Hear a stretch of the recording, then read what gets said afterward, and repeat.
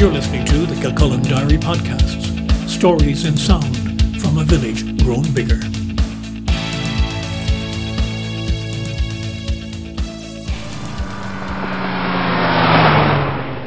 Hello, I'm Brian Byrne. As some of you will know, I've been a motoring journalist for some 30 years as part of a longer journalistic career. So maybe it's time I added some of that work to these podcasts. So, here are my thoughts on the new Peugeot 208. Taking the keys of the latest 208 was always going to be a pleasing duty. A really good-looking Super Mini hatchback in its latest guise, and the European Car of the Year 2020 to boot. The handover happily coincided with the opportunity of my first long road trip in Ireland since the March lockdown, meaning I could really stretch the car over a few days in Yates Country, Sligo and Leitrim. I did the initial run in one non-stop gallop. Apart from getting us to our destination as quickly as possible, it also proved that this Super Mini is an exceptionally good cross-country driver. If there are better seats in any other car in the class, I haven't sat in them. The new 208 arrived at the beginning of the year. In a short introduction then, I was very taken with the styling, which has moved it on from the rather cuddly looks of the predecessor to something very sharp indeed. The grille treatment is key to giving the car more solid presence than most of its competitors, with scimitar-style running lights making their own statement. From the rear three-quarter, it's also very fetching.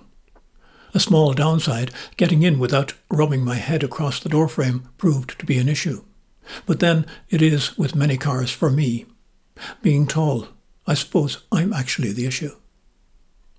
The inside design is cleanly modern, with good thought to the materials and to the instrumentation. It has Peugeot's iCockpit format, the main instruments being viewable close to the eye line and above the compact steering wheel. The new 208 brings an extra element to the instruments with a 3D effect as part of the available setup. A large centre screen does the usual stuff, with big graphics. Underneath it, a set of piano-style switches are there for a range of functions. My wish list would again be manual knobs for climate control, but there we are. There's good room for passenger knees and heads and fairly good storage for those up front, apart from a glove box that would just about hold a pair of gloves. As the version I had didn't include sat-nav, the easily integrated Apple CarPlay worked a treat from my phone for this purpose. The engine in the review car was a 1.2 petrol, and in this instance working through the truly excellent 8-speed automatic trans that Peugeot is using at the moment. It made the car all the sweeter. There were eco, normal and sport drive options.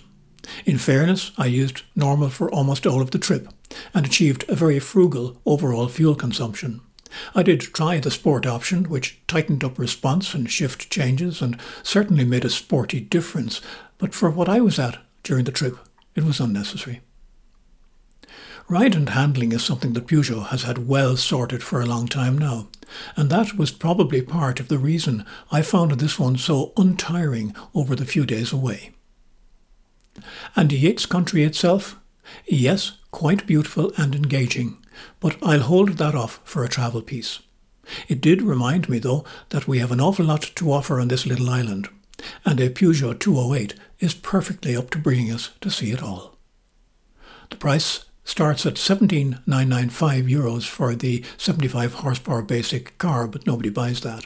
The mid-range Allure spec and the 130 horsepower auto that I had came in at €24,650.